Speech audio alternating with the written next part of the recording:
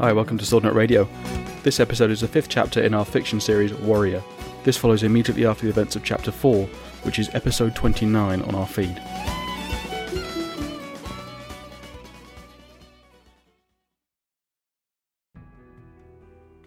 Ellen slipped away as soon as she could, heading straight back to the room that was sealed off when some rich people altered their houses. She found the two young men chatting quietly and sharing jokes. Obviously, neither had noticed she was an hour overdue. Handing Stephen's belongings to him without comment, she turned to Nate.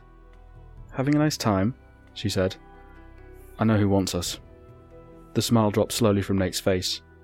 He sat down cross-legged in the corner, looking into the middle distance for a moment, his head cocked in Ellen's direction, an expectant look on his face. Ellen let the silence hang until it became slightly uncomfortable. "But I've no idea why.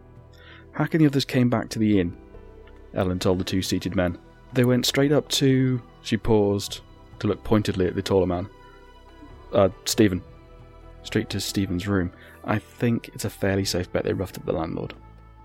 "That's serious stuff," interjected Nate. "Jeffers pays protection money to the Camley boys." Stephen was looking lost. "Jeffers is the landlord. He pays a gang to stop the other gangs from doing precisely what they did tonight. There'll be blood over this." "I sincerely doubt it," said Ellen, assuming the narrative. "There's something very strange going on." The other two were quiet. "I got into a house last month to suss the place out. There were some people in one of the larger rooms keeping fairly quiet, so I missed them at first."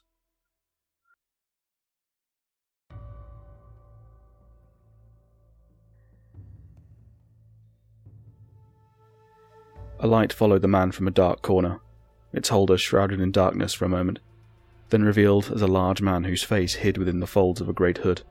The large man set down his candle on the low table set between the only two chairs in the room. The man in front was slightly built, and wearing plain clothes of excellent fit. The smaller man sat in a high-backed chair, while the larger slowly went about the room, lighting several ensconce lanterns to add to the frail light of a lone candle in front of Makari. An unwavering and relaxed stare emanated from the man in the chair. Even though his head was bowed and a thick woolen hood blocked his view, Makari could feel that stare. There was a pointed cough from the seated man. He slid from the stool onto his knees, custom decreeing that the seated man be the highest in the room. Makari Korra, an apparently self-made man, leader of a powerful criminal gang, and a fairly successful tailor, owed this man respect. His gaze never left the floor, waiting for the seated man to speak first. The visit was unexpected, and the business urgent, so hopefully he would not insist on the full etiquette. The silence stretched on, becoming uncomfortable. Makari rolled his eyes as far as he could to see the seated man, without appearing to raise his head. He could only see his feet, clad in velvet house shoes. The seated man expelled a breath from his nostrils, almost a snort, carrying a hint of impatience. The right slipper tapped the floor once, and he stood.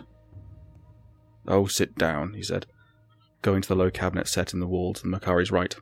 Makari took the chair and put his hood back, still uncomfortable. The man opened a small rosewood box and rummaged around, picking out a single stick of licorice.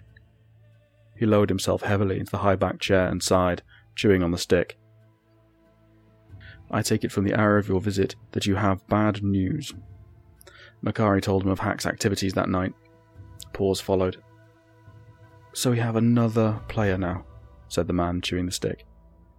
It was not a question. "We have to assume the girl will tell him what she saw, and so we must assume he is a threat." Makari was crestfallen. He did not like ordering killings. They were bad for business. The line of work he was in sometimes demanded that a person be removed, but it brought the city watch down on all the gangs. When a body turned up, one couldn't fart without having to bribe a watchman first. Killing Ellen would be difficult, but she was a freelancer, so no one would miss her. Killing her friend Nate would be a problem. He travelled in many circles in the city, and would be missed by those beyond and those above the law alike. The new one was a complete mystery, and that is what bothered Makari most of all. His death could upset no one or everyone. What a bloody mess. "Makari," said the man in a brisk tone. "The next time I see you, I want good news." He left the room without another word. The larger man came in and saw Makari to the door. The The hooded man left Makari, going swiftly upstairs to a small room behind his own bedchamber. He took a small scrap of paper and wrote a short note. Prata et apa. There are 3. Écoute Ossad Périfique. Everything is under control. That would be enough for now. No need to elaborate with troubling details. The strict code of honesty among brethren sometimes meant one had to be sparing with information.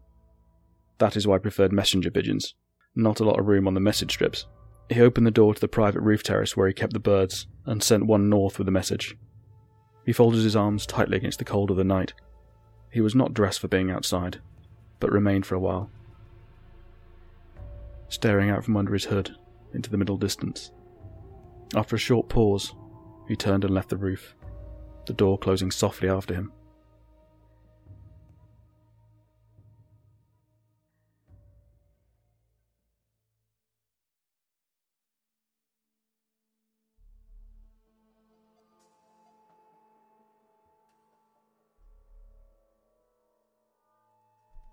Ellen eased her way through the back door. She had spent a couple of nights watching the house of a banker, long enough to notice the serving staff did not live on the premises, and left after the evening meal. Perfect. There would be no one sleeping in the kitchen at the back of the house. This was the part of the job she hated. You had to get in and look around before you boosted a place, get your exit worked out, plan the best time of day for the job, have your plan, your backup plan, and the emergency plan for when it all went wrong. But going in the first time, anything could happen. Ellen had spent the last 2 nights watching the house at night from a snicket across the street, and had made numerous passes-by over the last month, catching glimpses of the eternal layout of the house. She was as prepared as she could be, but it was still not an ideal situation. She was dressed in the most ragged clothing she had, no weapons or some of the little surprises that had earned a reputation amongst the thieving community, nothing to identify her as anything but a poor street girl looking for food. It's not a perfect cover, as most people would still raise the hue and cry on some stranger in their home, but some would, and had, take pity, and let her go with some morsel of food. Once, she'd been caught in a baker's house, and walked out the following morning with a new skirt and a full belly. The thief put her ear to the kitchen door, and waited. There were no sounds. She waited. The door opened and began to stick, a barely perceptible resistance that told her it would squeak. She paused, then pushed the door open quickly and stopped suddenly, avoiding the slow movements that would make the hinges cry out. She slid into the shadow 3 feet from the opening. She took stock. Ellen stood with her back to a wall to one side of the junction of 2 corridors, one running straight out from the kitchen and another at a right angle, leading to both sides of the house. The kitchen door was closed as silently as it opened, and Ellen made down the left branch of the corridor. The lower floor of the house was unoccupied. 2 storerooms, a study, and several rooms she guessed were for entertaining or conducting business. No piles of money. Well, it didn't hurt to hope. The upper floor presented the usual problem: stairs. Getting upstairs without a sound was harder than climbing up the side of the building and opening a window sometimes.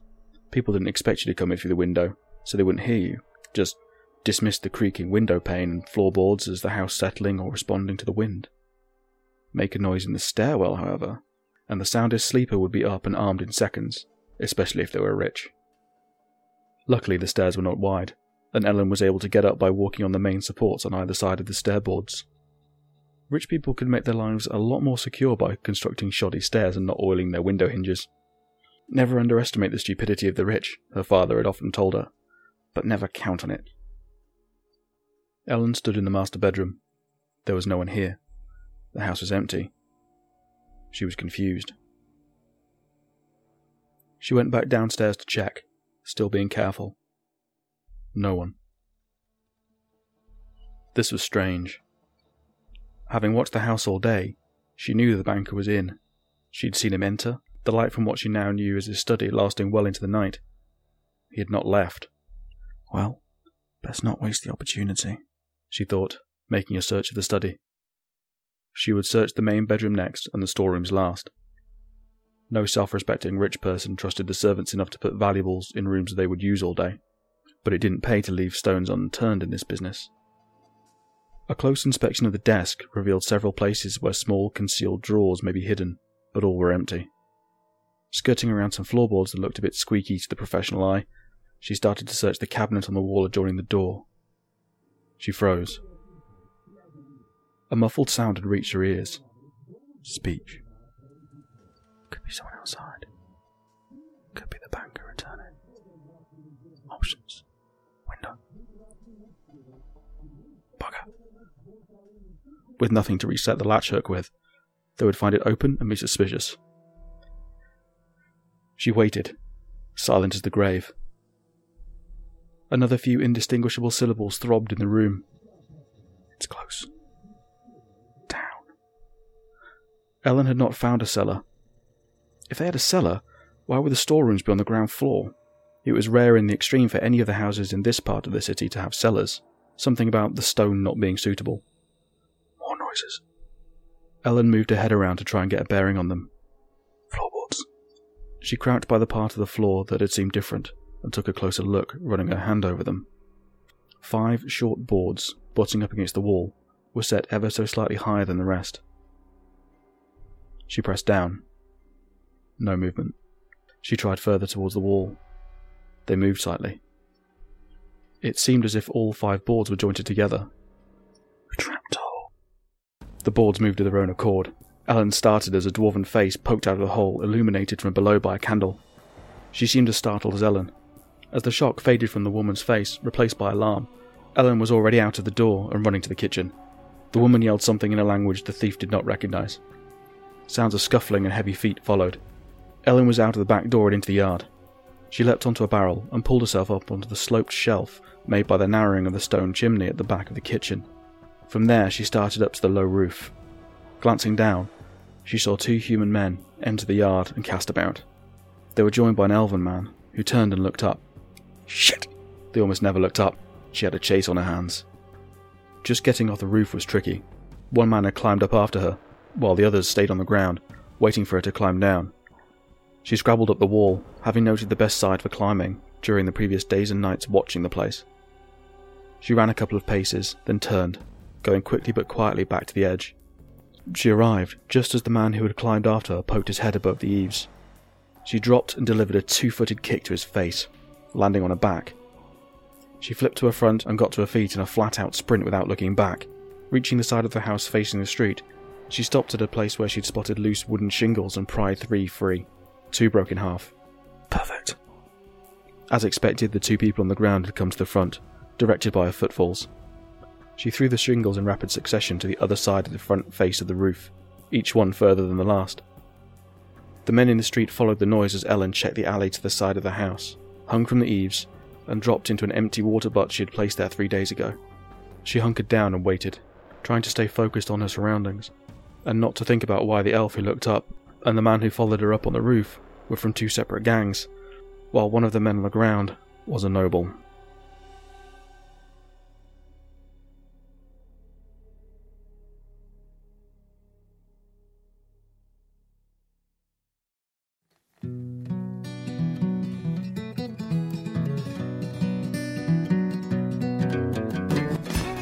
This story was written by Paul Bennett and Robert Sanderson and is copyright 2015. If you've got any comments, questions, feedback, get in touch with us at swordnutradio@gmail.com, that's swordnutradio@gmail.com, or on Twitter @swordnutradio. I'd like to remind people about the competition. If you've got your own stories, they don't have to be set in our world, they could be something that you've done completely on your own. They don't have to be set in this world, they don't have to be about our characters. Anything you've written will be fine. Or if you've got some art, again, it'd be nice if it was art about our story, but it doesn't have to be, it could be anything at all. If you've got some memes, if you've got some jokes, if you've got some fan fiction that you want to do it. And send it in to swordnutradio@gmail.com, that's swordnutradio@gmail.com. And you'll be entered into the competition for a chance to win some Sword Nut swag. We haven't really figured out what it is yet, and we haven't figured out when the end date is, but it'll probably be sometime in spring 2016, or maybe the end of winter 2016. We'll keep you posted. Send some stuff in, make us feel things, win some swag. Thanks for listening.